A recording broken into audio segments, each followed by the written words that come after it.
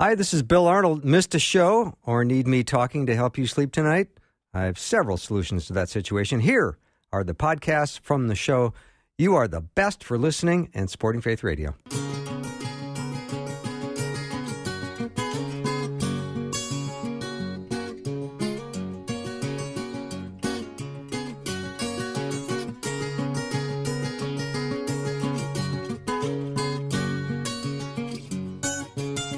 And a warm welcome to Afternoons with me. I am Bill Arnold. Thank you for joining me today.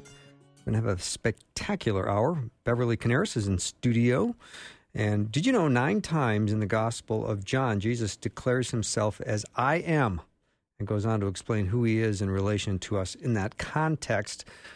We're going to continue our discussion with Bev. We started that last week, I think, and we didn't cover all the I am, so I insisted she come back and finish the work she started. So she's back here with me in studio for the full hour. I am in Ephesians chapter 3 right now, and in verse 20 it says, "Now to him who is able to do immeasurably more than all we ask or imagine, according to his power that is at work within us." What a great verse, what a tremendous inspiration that we are going to be able to do immeasurably more than all we ask, according to the power that is at work within us. So we're going to take a little break, and when we come back, we're going to have a full hour with Bev Coniaris. We'll be back in 60 seconds. Listening to Faith Radio is convenient and easy on an Amazon Alexa or Echo device. Just say, "Enable Faith Radio" to get started. Once the skill is enabled, say, "Play Faith Radio," and you'll hear the live stream. You can also access previous programs by listening to the podcast. Stay connected to Faith Radio at home, work, or anywhere there's an Alexa or Echo device. Learn more at myfaithradio.com. Highlighting real hope every day.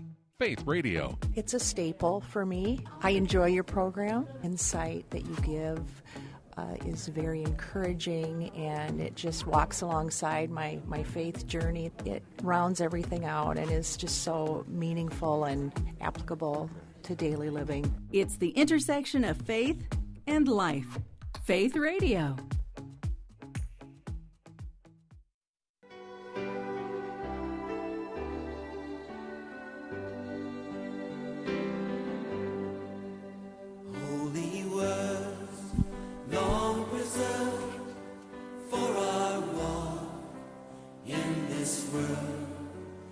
Welcome back to the show. Glad to be inviting Beverly Coniaris back into the studio. Bev taught Bible Study Fellowship, teaching leader for over 30 years, and loves to mentor and loves to teach God's Word. And we're delighted to continue the discussion we started last week about the I ams in Scripture, and we didn't get through all of them, so I insisted she come back and finish what she started. Bev, welcome back. Thank you. Great to be here. Yeah, on my favorite topic, the Lord Jesus, and who he is and what he's all about. And well, let's set the table and maybe do a little bit of review from last week just to get us up to speed. Well, I did start out with a quote by A.W. Tozer, who said, "What comes into our minds when we think about God is the most important thing about us."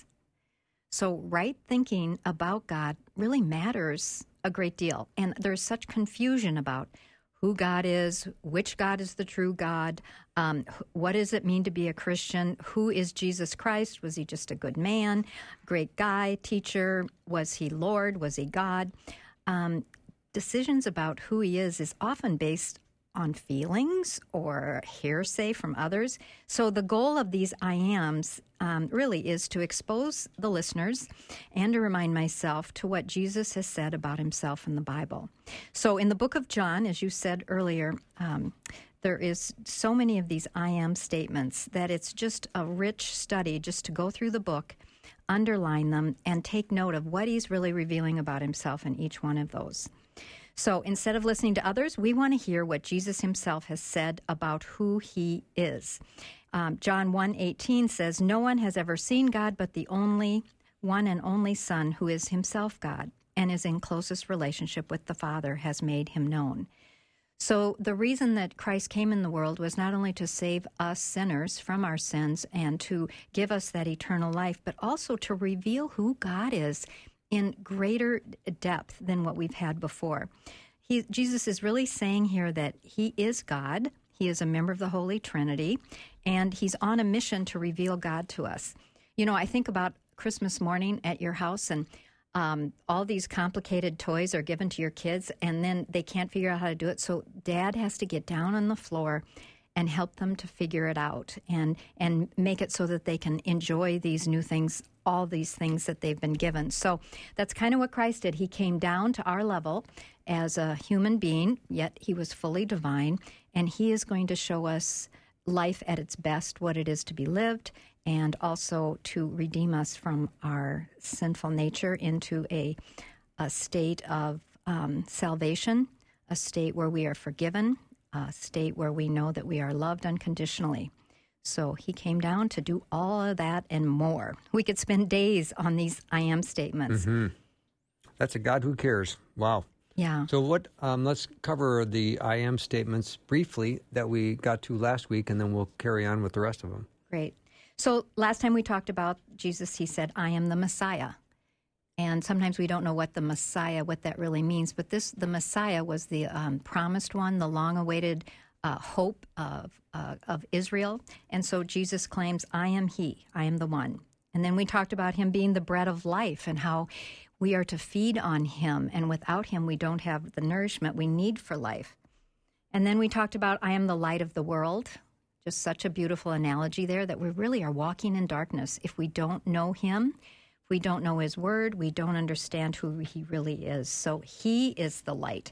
In all of these, he's saying this means about me, not just about a religion or a set of truths. He's talking all these things are true about him. And then he said, I am from above and not of this world. Again, that really shows us his divine nature, that he did not originate here. He is just merely visiting here as the divine Lord.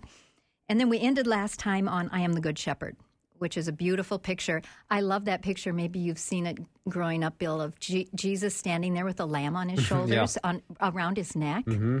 Such a beautiful picture. It brings such comfort, no matter what your age is. I know a lot of them used to be in children's bedrooms for comfort.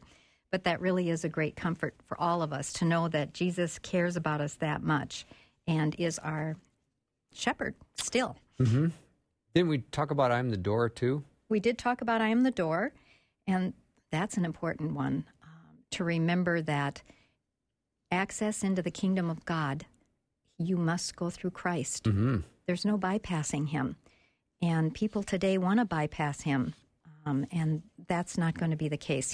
He's the good shepherd that puts himself by that gate in the sheepfold, and he takes one in at a time. He knows them. He cares for each one. He calls us by name, and we know his voice. It's a beautiful relationship between sheep and shepherd. He's our shepherd. We are those wandering sheep. When we think of world religions, Bev, we think that all religions claim some truth, and all religions have some exclusivity. So when we hear that Jesus says, "I am the gate," it's a strong statement, but it's what, truth. It's what truth is. All of these statements are exclusive. Mm-hmm. Because as we go through the ones we're going to go through today, you're going to see that no one else has said these things and proved it. Right. This is not just some braggart. Forgive if that's disrespectful at all, but he is not bragging here. He is telling us the truth. He is revealing who God is to us as the Son of God now on earth. So let's get going to our next ones now. The next is going to be the great I am the resurrection and the life. I think it's going to be worth our time to take our little break, maybe just a minute early, and then when we come back, we can start concluding the I ams. Bev, I think that would make more sense, if that's all right with you. Beverly Coniaris is my guest in studio. We're talking about the I ams and how Jesus talked about himself, and let's learn about him based on what he says about himself. It's going to be a great hour. We'll take a short break, and we will be right back.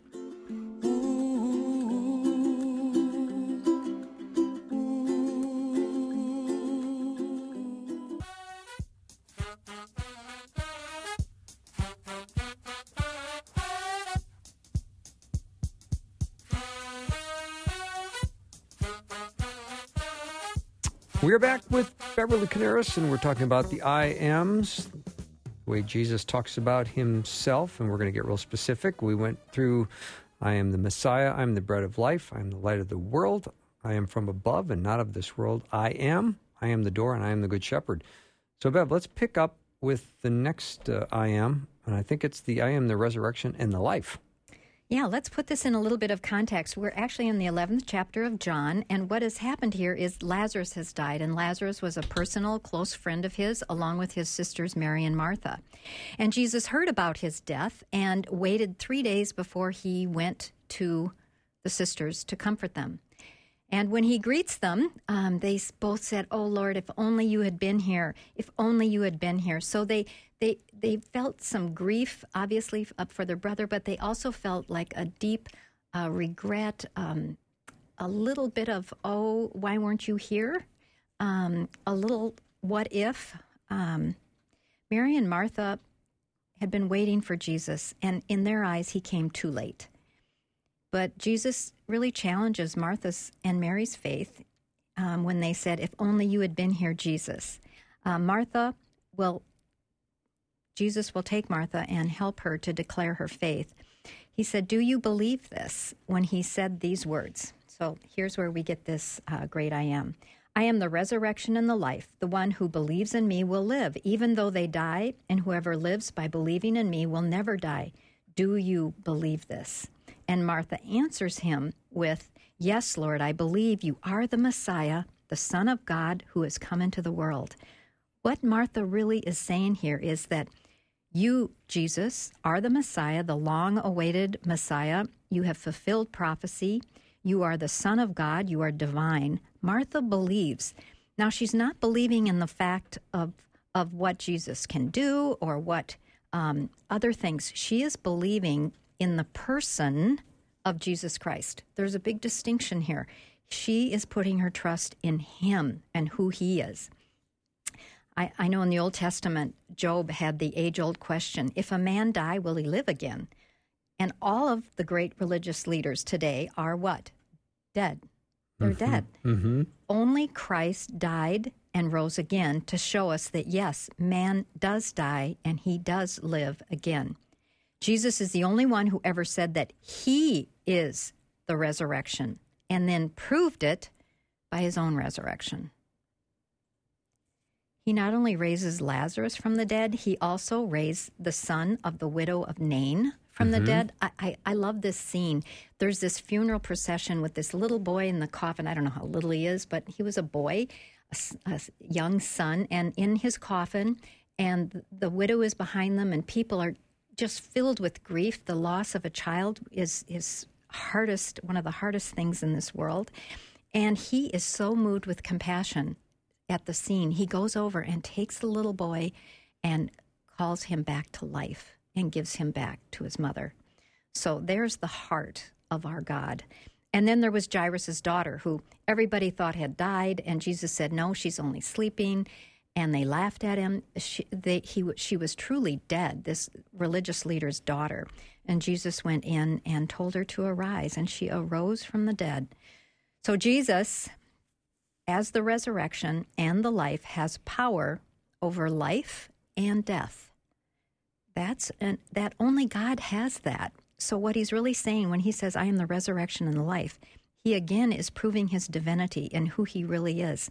In Revelation, the last book of the Bible, Jesus is in his glory, and now he's sitting on his throne, and it's such a majestic, beautiful picture. And here's what he says: "Fear not, I am first and the last, and the living one. I died, and behold, I am alive forevermore, and I have the keys of death and Hades." Jesus is in control of life and death. He is God, and he is in control of all that. Somehow that gives some people comfort and some people a little angry. If they've lost a loved one, they don't understand why God didn't intervene. Well, certainly Mary and Martha understood that feeling as well. But he is indeed in charge, and I think on the other side of eternity, when we see what really is, I think our questions will be answered. Jesus also said that he was the first fruit of what each one of us as his sheep, his believers, his followers, are going to do likewise. So his resurrection indicates there is a resurrection to the glorious future which Christ has promised for those who believe and live in him. Also, we know that eternal life is a gift of God, which God gives us on his own terms. And his terms are, we just read it in that verse from John 11, he who lives and believes in me shall never die. So Scripture calls death our greatest enemy. That has been overcome by the only one who could do that, God himself. As we live and believe in him, we will never die. What exactly does that mean, that we will never die? We know the truth is we all die. We're dying a little bit every day, getting closer and closer to it. It means that we will have this eternal life, a resurrection when he comes again of the body as well. It means more than just when he promises eternal life here. It's more than just a ticket to heaven. Eternal life begins here and now. It's a quality of life where we live our life in the power of the Lord. And there's also a quantity of life where we will live on forever. But it's also true that the Bible does not teach annihilation. We all are going to be raised either to eternal life with Christ, where we will be in his presence, or to eternal separation from God, where the Bible kind of gives some frightening words that it's going to be a time of suffering, and it's going to be great, and it's going to be everlasting. So what does this mean to us today? Mm-hmm. Say we're not grieving someone. What does this incredible power over life and death, and that he's the resurrection and the life, mean to us as we're driving home from work today? Well, it really reveals Christ's resurrection, reveals his power to overcome all sorts of dead things in our life. We're dead in our sins until we confess Christ, and when we do, he buries our past, and then he gives us a future and a hope and a new life in him. Our marriage may be dead, but Christ can bring it back to life. Our addictions may cause us to feel like we are in a death trap, but Christ can break the bonds of the death trap. Our depression can cause us to feel dead emotionally, but Christ can resurrect emotionally as well.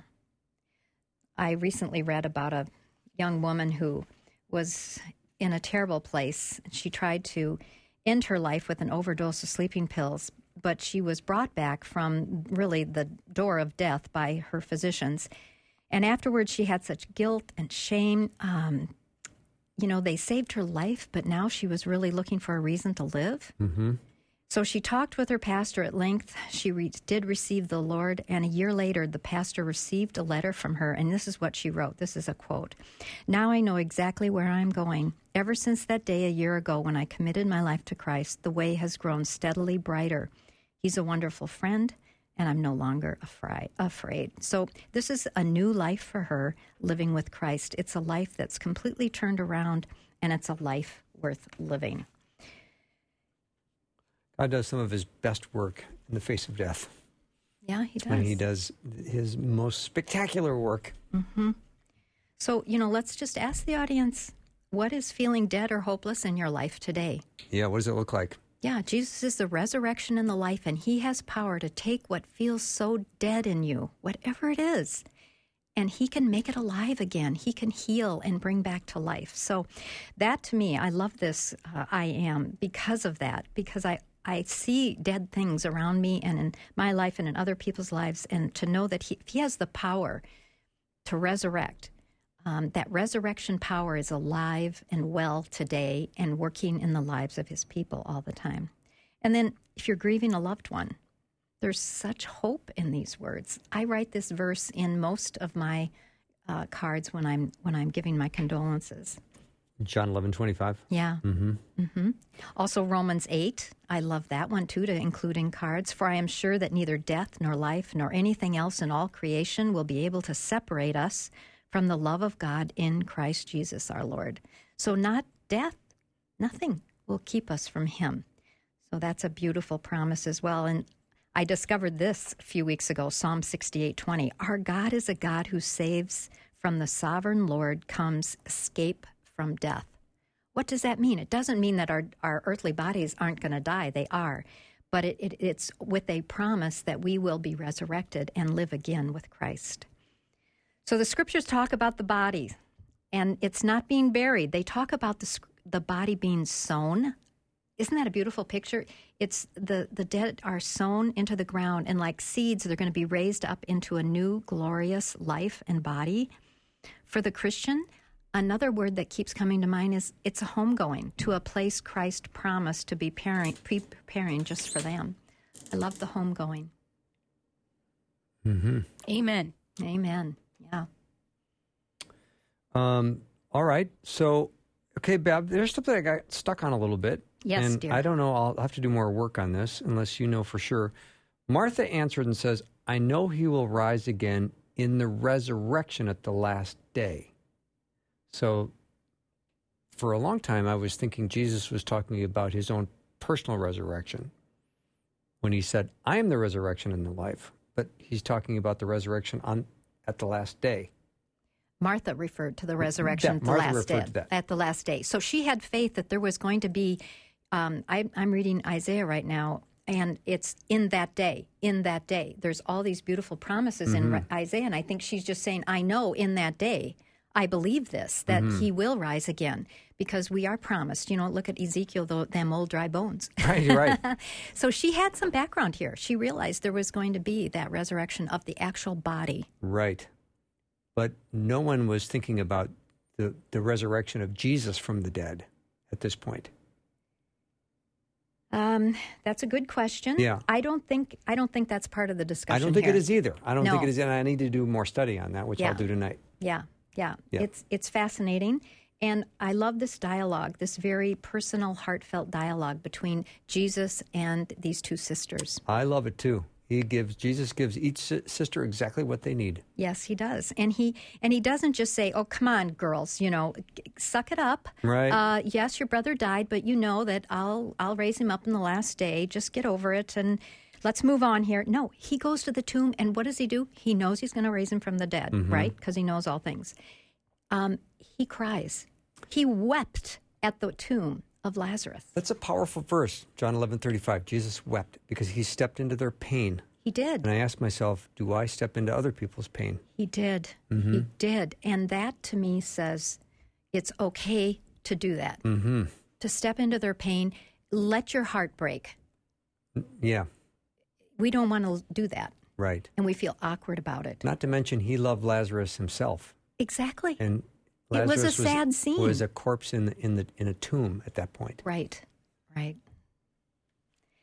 Well, that is a beautiful I am there. It's a beautiful one. You know, Bev, we have to take a break because we're up against a hard break right now. So we're going to get to the other two I ams remaining, which I believe is I am the way, the truth, and the life, and I'm the vine, and you are the branches. That's all ahead.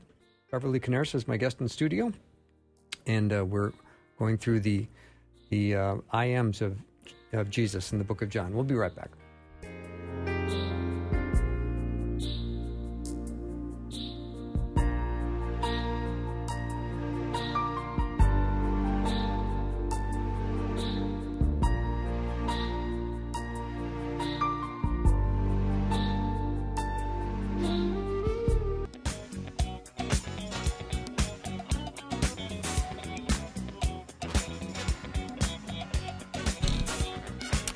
All right, we are back. We're talking with Beverly Coniaris today. We're covering the I ams of Jesus, and we had to do this in two parts because we got started and covered most of them, but now we got a couple left to do.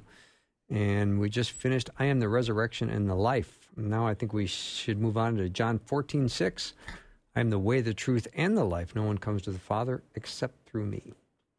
Powerful verse. Good one to have memorized, actually. It's an essential verse you should have memorized. Yeah, he's making some amazing claims here. It's such an important verse. I really can't emphasize that enough. John 14:6. If you're not familiar with it, that's a good one to look up and to really think about each phrase that Jesus speaks here and what he's really trying to say. So let's look at it phrase by phrase. He makes some very exclusive claims here, again, about who he is and how that impacts us then eternally. So let's break this down into the three claims and how they work together. First of all, he said, I am the way. You know, when you think of a sailboat, there's this little thing on top they call a crow's nest. Mm-hmm. And that was how they would look out so they could see as far as they could see from their ship where they were going. And that's really what Jesus is saying here. I am the way. We don't know the way to God. We need God himself to really show us who he is and the way to him. In the Old Testament, the Israelites, when they were marching in the desert for 40 years, had this cloud, and then they had a pillar of fire that helped to show them the way. But now Jesus says he is the way. The way is a person. In fact, there was a man following a native out of the jungle, and this man was very worried. Do you know the way? It just didn't seem, there was no path, nothing. And the person turned around and said to him, I am the way. I am the way. We're to follow him, not some paths or whatever. He said, you look to him. It's not theories or philosophies. This way is a divine person that seeks a relationship with us. He's going to show us the way as we seek him. We can pray to this person who's the way. We can follow him. Who doesn't need guidance? We all need guidance. Daily. Daily, we need guidance. There's always decisions to be made. There's choices. There's perplexing situations. We need someone to show us the way. And we need someone we can follow, because very often to see it as a living illustration is so much more powerful than just theory. So here we can get to know Jesus, follow him, and he's going to show us the way. All of us, as we seek guidance, really are pretty weak in seeking it for ourselves. So where are we seeking a guide today? Where do we need Jesus to be the way for us? Do we need a way to be opened up so that we can proceed in our life to a particular end? Or do we need the way in order to know how to get out of this situation, or how to respond in this situation, or how to guide our children in this situation? Where are we really seeking a guide? He wants to be that for us. You know, Jesus said also here that he is the way. Only one person in history ever said, I am the way. He is the way in so many things. He's the way of creation. We learn in John, first chapter, that he was the creator. He is the way out of sin, where that is a problem. He is our way out of confusion. God is a God of order. He is the way to love and forgive our enemies. Wow, that's a hard one. But he can show you the way to that. I've certainly experienced that in my own life. He's also the way to peace. When you start to feel that old anxiety level just take off, concentrate on him, go to him, and he can show you the way to peace. He's also the way to truth. We had that earlier, that he is the way, the truth, and here it is. He is the truth, the way to safety. He's the way to freedom, and he's the way to live as we follow him. And he's also the way to die as we keep our eyes on the gospel and that promise of eternal life. Early on, Christians were first known as followers of the way. Mm-hmm. Isn't that interesting? That was how they identified. Yeah. I think that's really interesting when we start looking at this I am. And I think of this verse, this John 14:6.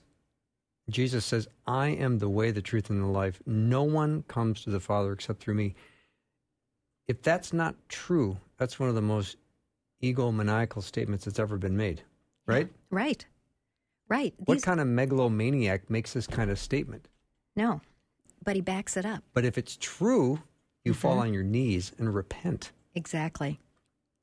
He is the way. He is the way. Again, I just love to point to the fact that he's talking about himself here. He's not talking about setting up a great organization or any of that. He's talking about who he is. And that's the essence of Christianity, is Christ and who he is. You know, Jesus was the way for the woman caught in adultery. Mm-hmm. He forgave her. Jesus was the way for Zacchaeus, who was caught in greed. Jesus was the way out of demon possession for the man who had how many legion of devils in him. And Jesus is the way to the Father. That's a very important part, how these three things kind of tie a bow at the end of them. Jesus is the way to the Father. You cannot know God apart from Jesus. And just to sum that up in a very contemporary way, there is no bypassing Jesus. You're not going to get to God by bypassing Jesus. Jesus is the way, the truth, and the life. No one comes to the Father except through him. So what way is Jesus asking you, Bill, and me today to follow him? Maybe some listeners might be thinking, I've been hearing these things about Jesus, and maybe it's time that he's showing you the way to confess your sins to him and to receive him by faith as your Lord and Savior. Maybe today he's asking you to follow him in obedience in a particular area of your life.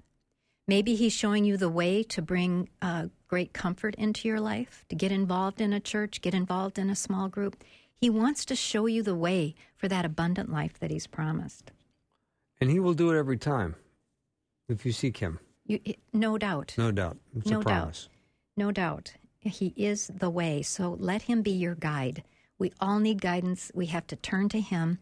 If you think we know it all and we think we got all the answers, that is, we need to be humble and come to the Lord with those needs for guidance. I mean, Bev, if you think about it, this claim is so outrageous that you absolutely have to investigate it. You right? do. All of these are. All these I am statements are profound. But this one in particular. Yeah. So when he says, I am the way, the truth, and the life, no one comes to the Father except through me. There's going to be a lot of people. I even wondered the people that were hearing that statement going, who does this guy think he is, Yeah, well, that's why C.S. Lewis said, he's either a liar, a lunatic, or he's Lord. Right. You don't have many choices here. Right. But certainly we believe that this is Lord. Let's talk about truth. He said, I am the truth. Jesus is the truth. Again, it's who he is truth. Years ago, I had a conversation with a male flight attendant, and we were talking about, I was trying to kind of talk to him about the Lord a little bit, and he kept saying oh yeah, I believe in truth, and I kept leading him to the name of Jesus, and he kept flying back to the word truth, and I realized he's really not seeking Jesus. He's seeking after some elusive truth, whatever that is out there. Truth is a real quest, I think, for most people. They want to know what are the truths in life and things that they can base their life on. But there's many different ways for people to choose.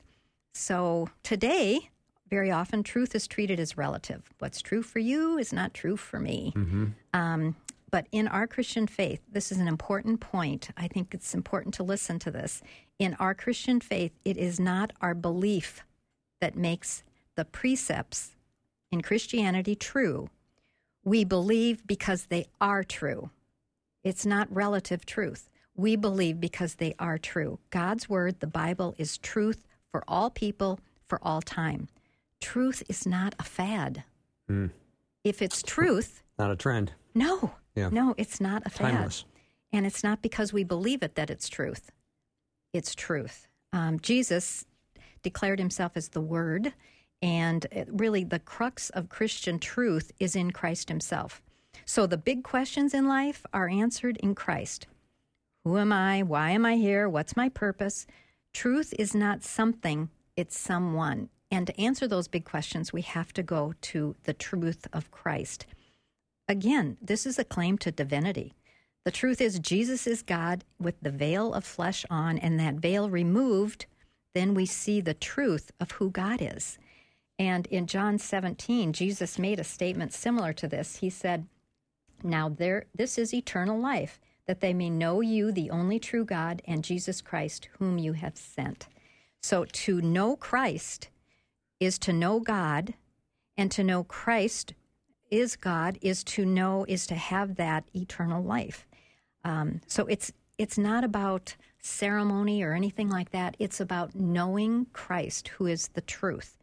Now, we think truth is so hard to find when actually truth is so near and so uncomplicated. Just meditating on these I ams of Christ, we're meditating on truth. It's very uncomplicated. The simplest person can know him. Knowing Jesus answers those big questions in our life. Why am I here? To serve and glorify God. Who am I? I have been created by God. I am precious to him. I am loved by him. And when I receive him, I become his child. So all these big questions can be answered in the truth of who Christ is. And if you want to grow deeper in your faith with God and get to know Jesus better, you should be able to rattle these all off from memory over the course of your lifetime, right? Yes. To go through them. You know, if you're laying in bed and filled with worry and fretting, I just think to go over again and again, who is Christ? That brings such comfort and power into your life. It does. Just meditating on who he is. If every day we took one truth about who God is, who Christ is, that would make a huge difference in our life. I know when I am having my time with the Lord in the morning, that's what I do. I write down an attribute. I want to focus in on who he is. That gives me strength, comfort, and focus for my day. Yeah, it's really a wise idea in your prayer time to give God thanks for things that are not subject to negotiation, that are not subject, well said. that are not subject to change. Yes. You are the Messiah. You are the bread of life. You are the light of the world. You went to the cross and died for my sins.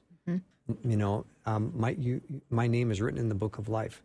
Those are all things that are not negotiable. They're not going to change. Because everything else will change. Health will change, finances will change, relationships will change. And if you have a habit of always going to God and thanking him for things that aren't going to change, you're going to have a spirit of gratitude when your circumstances change. You're going to always be thankful and have a habit of being grateful. Not only a habit of being grateful, but your faith will really increase. Because it's repeating these things over and over again about what's true that gives you such a solid faith basis. So when those tough times do come and throw you for a loop, you have to go back to those truths about who God is. It's always about who he is. It's not about an organized this or that or something that is a random quote or something like that. No, you go back to who God is. That's what's going to bring you true comfort. Well, let's finish this out. The third one is, and Jesus is the life. He is the source of both physical life and spiritual life. When we go back to the first chapter of John, Jesus says there that he is the word of life and that he was there at creation and created all life. Jesus also said in some of his statements that he makes all things new. So he remakes our lives. He made us, and then he came to remake our lives with qualities that we can't have without him. We become alive to the real life, then, that God wants us to have to the degree to which we know him. When we reject Christ, who is the life, we remain dead in our sins or are in spiritual death. It's a very bold truth, what he's saying here. Without Christ, who is life, our lives are going to be characterized empty. They're dull. They're without purpose, without true love. You're a ship without a sail, just kind of wandering on the ocean of life. You don't have peace. So it's a beautiful thing when we have the Jesus as the source of that life. Once there was a kid who couldn't remember and was doing terrible on his geometry tests, but this same young man remembered every statistic about baseball and also the words of his favorite music. He could just quote them perfectly. So this young man really is dead to geometry, but alive to sports and to entertainment. And people can be dead. You don't have to get personal. Okay, that's not you at all.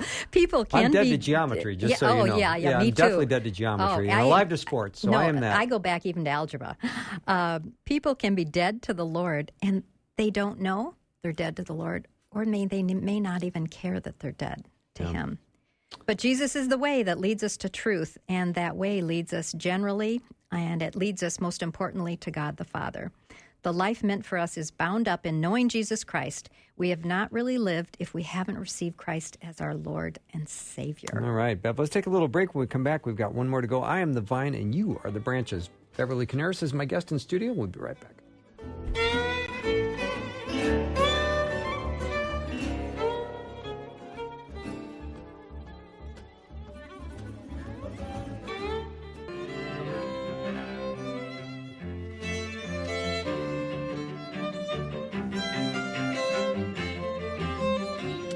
Thanks for being with us today. I hope your drive home is going well. Lights may be on in the car if you're in the Minneapolis-St. Paul area. It's kind of dark, cold, and windy, but it is what it is. It's already fall, and I'm in studio with Beverly Coniaris, and she taught Bible Study Fellowship for 30 years as a teaching leader, and now she just loves to continue to teach and mentor and write books and do that. So we're talking about the I Ams of Jesus, really beautifully outlined in the book of John, and we are now down to our last I Am. We started this last week and didn't get it done, so I insisted she come back and finish what she started. So, Bev, I think we're down to the I Am the vine, and you are the branches. This is probably one of the most famous. I agree. It's such a word picture. We learn and think with pictures. And Jesus, the master teacher, uses this picture that would have been so familiar to his audience and is still familiar to us today. We all have yard work to do, and he's really relating it to the everyday person. So let me just read a few verses here from John 15. I am the true vine, my Father is the gardener. He cuts off every branch in me that bears no fruit, while every branch that does bear fruit, he prunes, so that we'll be even more fruitful. You are already clean because the word I have spoken to you. Remain in me as I also remain in you. No branch can bear fruit by itself. It must remain in the vine. Neither can you bear fruit unless you remain in me. I am the vine, you are the branches. If you remain in me and I in you, you will bear much fruit. Apart from me, you can do nothing. Pretty strong. Pretty strong, and he repeats himself there quite a bit, and every good teacher knows that's the key to learning, isn't it? Mm-hmm. Repetition. Well, Jesus calls himself the vine. We're the branches. God the Father is the gardener. So that's a great picture of everybody's role here in this illustration. It really describes the very intimate relationship that exists between the Lord and his children. Israel was always pictured as the vine in the Old Testament. It's used as a picture for them. They even had reliefs on walls and things. They decorated with that picture of a vine. We all can relate to this process of growth and to pruning. 3 things here to note. First of all, the gardener God cuts off the dead branches. And there's always been a lot of debate on who are the dead branches. But I think it tells us in the text, the branches are the dead ones that they're being cut off. So these are the ones who have not received Christ, who have rejected God, and they are dead, literally, in their sins. That backs up what we read in the rest of the Bible. So my opinion here is the gardener cuts off the dead branches. These are the ones who are choosing to remain dead in their sins. Then there's the branches. These dead branches are going to be burned as well. What does that mean? Well, it means that there's going to be a judgment for those who refuse to be part of the vine that God has provided here for us. Next is the topic of pruning. I know I have a tree in front of my dining room window, and if they don't prune it, and they haven't pruned it for the last few years, it doesn't blossom. So I'm waiting for them to prune it so we get more flowers on that tree. If our activities and our busyness keep us from the life-giving vine of Christ, we may need to be pruned, and he may prune us in order to get on with the business of bearing fruit. God is working for our good, and so his children, the dead branches are cut off and they are due for judgment. But his children, who are on the vine, Jesus Christ, the branches, he will take even the good branches, those of us who do love the Lord, and he's going to prune us. And that is a good thing in our life. God is working for our good. He may give things to us, take things away, give us opportunities, challenge us with areas where we can grow.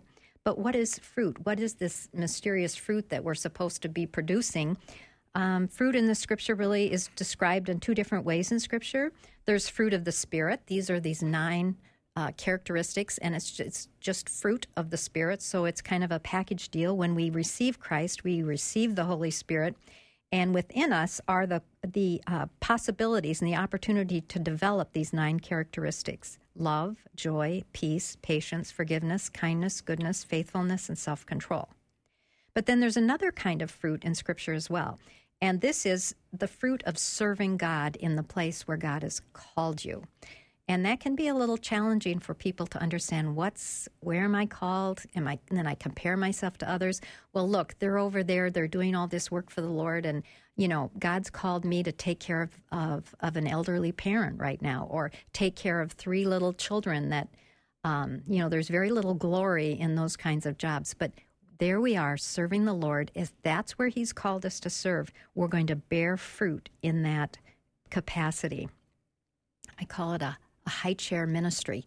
When you've got little ones at home and you don't get the rewards and no one knows about it, or caring for someone, it's a beautiful hidden place where you are really serving and bearing fruit for the Lord. So we can't compare ourselves. That's where we get in trouble here with fruit bearing, thinking, oh, that person is so fruitful and I could never be like them. So we do nothing. That's not the right thing.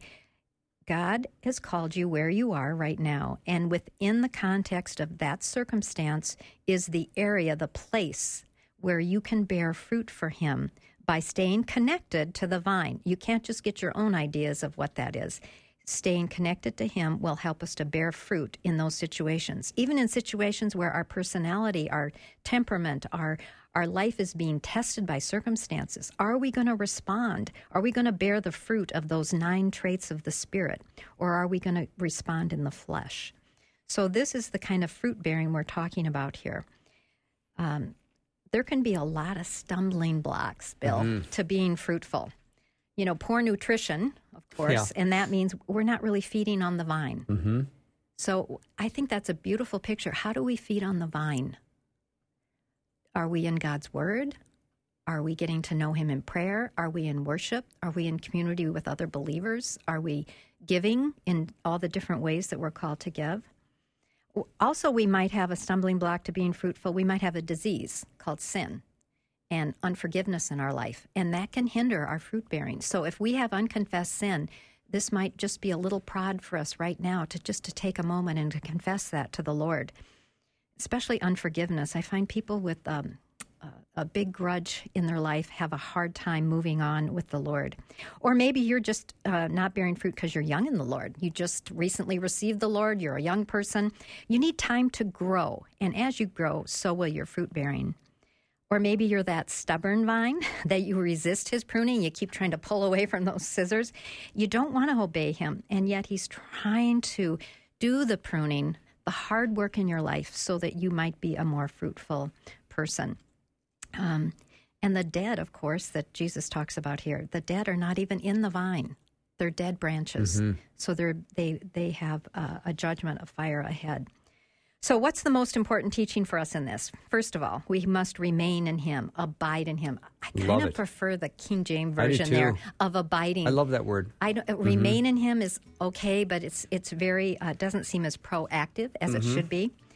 So there needs to be an ongoing abiding, an active abiding in him.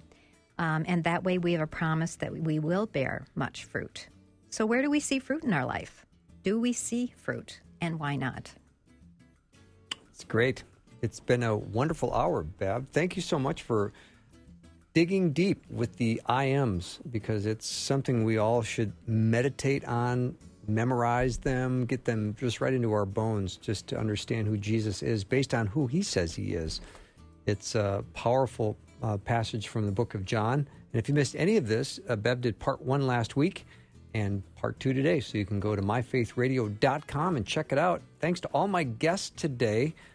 Rebecca, especially you. Amazing. Thank you. Amazing. Yeah. And Justin Flom, thanks for coming into the studio. And Bev, you've been wonderful as always. Our Big Fall Share starts tomorrow, so you will hear us starting bright and early at 6 a.m. Thank you for supporting Faith Radio. Thank you for caring about us and caring about us as individuals. We had an event last night and got to meet a whole bunch of fantastic listeners. Thank you so much for coming. It was great to meet you. Have a great night, everyone. I'll see you tomorrow. Fall Share begins in several hours.